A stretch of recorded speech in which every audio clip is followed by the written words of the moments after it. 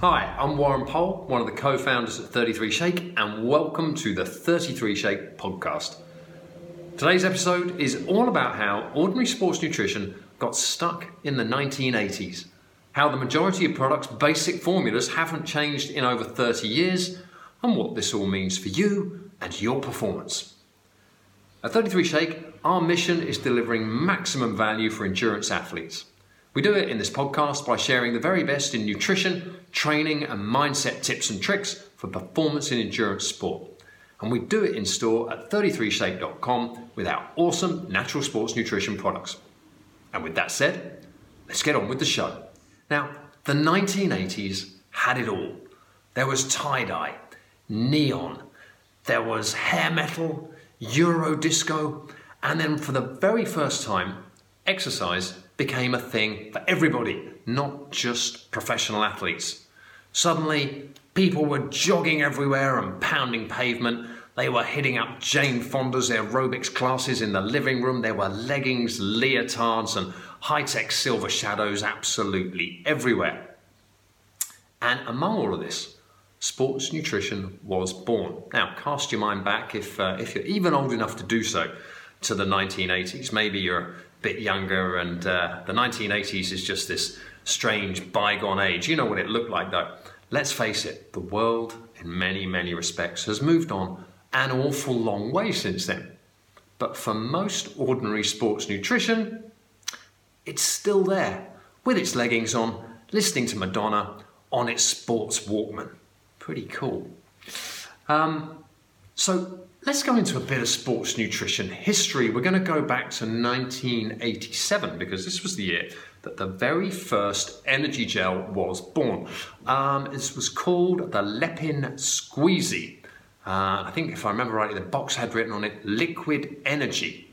They hadn't coined the phrase energy gel at the time, but this was what it was. World's first energy gel. Lepin Squeezy, 1987, co-formulated by a legendary sports scientist, an author of the seminal running book, Law of Running, a guy called Tim Noakes. And it contained two carbohydrates as its energy source. These were maltodextrin and dextrose. And the theory, as Noakes outlined in his book, Law of Running, in one of the sections, was that carbohydrates are our main fuel source, and therefore we should load up on them before big running events or big endurance events, and we should then also consume them during these events so that we can keep that supply topped up, and that is where the energy gel became a thing.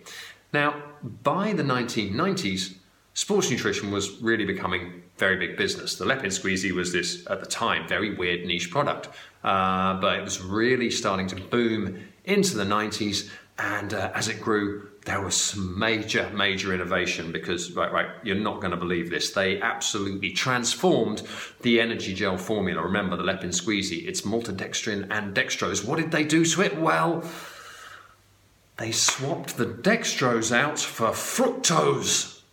Yeah, I know, it's pretty exciting, right? So now the energy gel is maltodextrin and fructose. This is kind of back end of the 80s, early part of the 90s.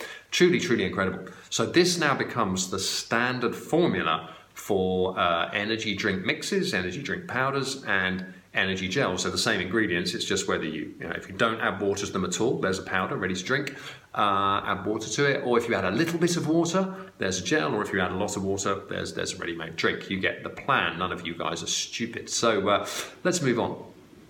There's your basic recipe, maltodextrin plus fructose. But it hasn't actually changed for most ordinary products ever since then. Claims, marketing, celebrity endorsement, many thousands of pages of science have been brought forth on the subject ever since, but the products themselves and the ingredients labels are really basically the same. As examples, two of this year's biggest new sports nutrition products are Morton's Drink Mix 320 and something called Beta Fuel from Science in Sport. And they're both carb drink mixes, and both are 90% or more maltodextrin and fructose.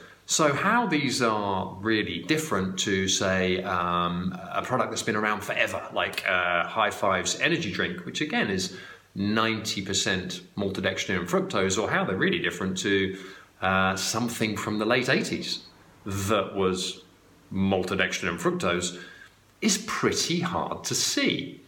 I mean, like we said earlier, the world has changed a lot since the 1980s. You're not going to go and rush to your modern day Ironman, Sportive, marathon, ultramarathon, trail run, 10K, half marathon, whatever. You're not going to rush to that in 1980s gear. You're not going to suddenly put on leg warmers, tight nylon shorts, maybe a bad moustache perhaps, and a big Sony Walkman on some belt thing. I mean, you might do that for fancy dress, but you're not going to do it on race day. You're certainly not going to go and get on a 1980s bike. Let's face it, frame-mounted gear shifts, spindly steel frame. Do you remember how narrow the bars used to be? And do you remember how awful 1980s bar tape was? It was pretty much like smacking your hands with a hammer. There was no give there at all. I mean, the list goes on and on. You just wouldn't do it. The world has changed. So why on earth would anyone want to rely on a 1980s formula for their sports nutrition? I mean, even Tim Noakes himself, he has long since renounced the idea of carb-focused nutrition. He's gone so far as to say that anyone who owns a copy of his book, Law of Running, should tear out the section on nutrition. That's not me making up a convenient line. That's a quote from him. Anyone with a copy of Law of Running, they should tear out the section on nutrition. Now, on the one hand, you could say, well, he's being very contrarian, it was his idea in the first place, but this is the point about progress. Ideas change. And you can't just hang on to an idea when the evidence begins to go the other way. Yet for much of the sports nutrition industry in the ordinary sector with the ordinary products, it's exactly what they're doing. Like I said, these things, they haven't changed in over 30 years, basically. But like we say, things change. Noakes, his opinion changed. And when we look at those ingredients, maltodextrin and fructose, well, opinions on those is really starting to change. There's an increasing body of evidence coming out suggesting that both of them, they're not just not very good for performance, they're not very good for health, full stop. So it's interesting to see how things are moving. As examples, maltodextrin, it's linked to poor gut health, it's linked to chronic disease.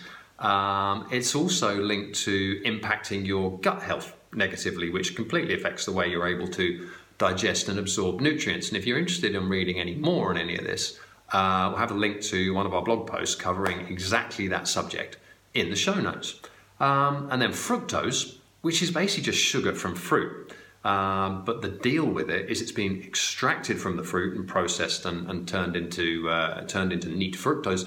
By the time that's happened, whether it's as a powder or a liquid, when you ingest that fructose, that processed stuff, once it's been taken out of the fruit, this is the key, once it's removed from the fruit or the plant, basically, that it came from, then it hits the body in the same manner as alcohol. So fructose is increasingly becoming better known as alcohol without the buzz, because it has a number of the same downsides, including liver damage, high blood pressure, and everything else. And if this is something you're interested in finding out more about, I could highly recommend, there's a lecture by a guy called Dr. Robert Lustig. It's called Sugar, the Bitter Truth. Now, this is just a straight academic address that he gave in California, and it was never meant for public consumption. It wasn't like he's trying to hide it, but this is a pretty dry subject. It's an academic conference. He's giving an academic address, and it's about sugar.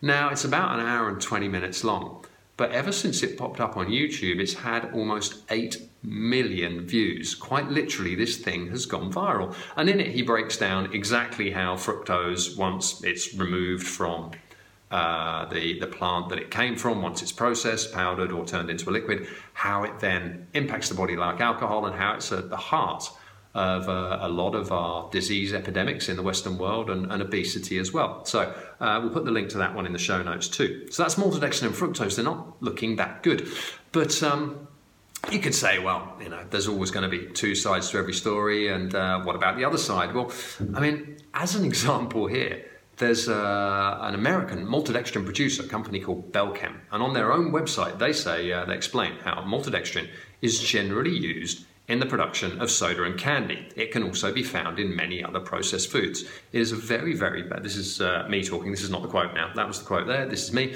Maltodextrin is a very popular and completely legal and approved food additive, and it's found in a whole host of junk and processed foods and other products that you'll find in supermarkets around the world, and there's absolutely nothing wrong with that. You know, these things need to exist. But let's just go a bit further. As Belchem continued, back to what they say on their website, they say, maltodextrin contains almost no vitamins and minerals to assist with turning carbohydrates into energy. Consuming maltodextrin may actually reduce the amount of vitamins and minerals in the body. Over time, this can lead to a net decrease in a person's vitamin and mineral levels. So to sum that up, what we're talking about by consuming maltodextrin, it's nutrient negative. It will take more from the body than it delivers in the way of nutrition. So actively removing your body's vitamins and minerals, that's not a helpful thing for anybody. But it's certainly not a helpful thing when you are demanding the most from your body. I mean, if we were to translate that sort of approach into Formula One, it would be a bit like Lewis Hamilton training, working ages, getting the car set up, the tyres right, the engine right, that team of like 50 people or however many are behind him to get that car ready. It's probably hundreds these days. They've got everything perfect, and Lewis goes out into pit lane for the next F1 race towing a caravan. Doesn't make any sense to unnecessarily hold yourself back. So, like I said, the very fact that maltodextrin, that fructose, the fact that they're junk food ingredients, the fact that they're bad for your health, the fact that like maltodextrin is nutrient negative, these things are not an issue. If that's your thing, you know, you want junk food, go for it. Junk food's honest. The clue is in the label. It's called junk food. But when it's being sold as sports nutrition, then that's where literally it starts to leave a bad taste in the mouth. This stuff should be sold to anybody who's looking for health and performance. That to us seems absolutely crazy. And that's why at 33 Shake, when we began developing our products, precisely because we experienced all of the common sports nutrition problems that you get with ordinary products in our own racing and training. We had the stomach trouble, we had the over-acidity, we had the slow recovery, the too much injury, we had the poor immune function, the yo-yo energy levels, we kept bonking and hitting the wall, we didn't even enjoy using the products. This is in our own triathlon and ultramarathon competition. We experienced all of that. And when we started digging, we kind of worked out it was down to the low-grade nature of the ingredients. And that's how this company was born. Because we thought, well, how do we bring the power of really good whole food ingredients or even superfood ingredients? And I mean, superfood gets a bad rap as a bit of a buzzword sometimes, but all it means is it means a food that has a higher than average concentration of beneficial nutrients. How do we bring the most beneficial whole natural foods for athletes into the convenience of sports nutrition? And that's really where we began, rather than taking the route of any ordinary sports nutrition company out there where they're simply rehashing an ancient formula, covering it in some shiny new marketing, and pretending that it's something new. What we did on our side, that took us down the route where we made our pre and post workout shake, our Chia energy gels, and they transformed what we could do. And we thought, well, I wonder if anyone would buy these. Let's open a website and see if we can help anyone else. And it seems that a lot of people are taking note because, you know, we started not that long ago at our kitchen table. Now we're open in 23 countries around the world, from the UK to the USA and counting. And there are thousands of athletes now who are finding that when they bring the power of real food into the convenience of sports nutrition, they take it out in their races, they get better results. But for anyone, we're all an experiment of one. Find out what works for you. So if you think that your sports nutrition might be stuck in the 80s, check the ingredients labels and find out. If you find that it is, might be worth trying something different, whatever it is, and seeing if that can help you. Anyway, hope you enjoyed that one, and thanks very much for joining me on this show. To connect with all things 33 Shake, join us on social media or drop us a line on email. Our social links and contact details are all in the show notes. And if you're after the best in endurance nutrition for your running, cycling or triathlon, you'll find us at 33shake.com.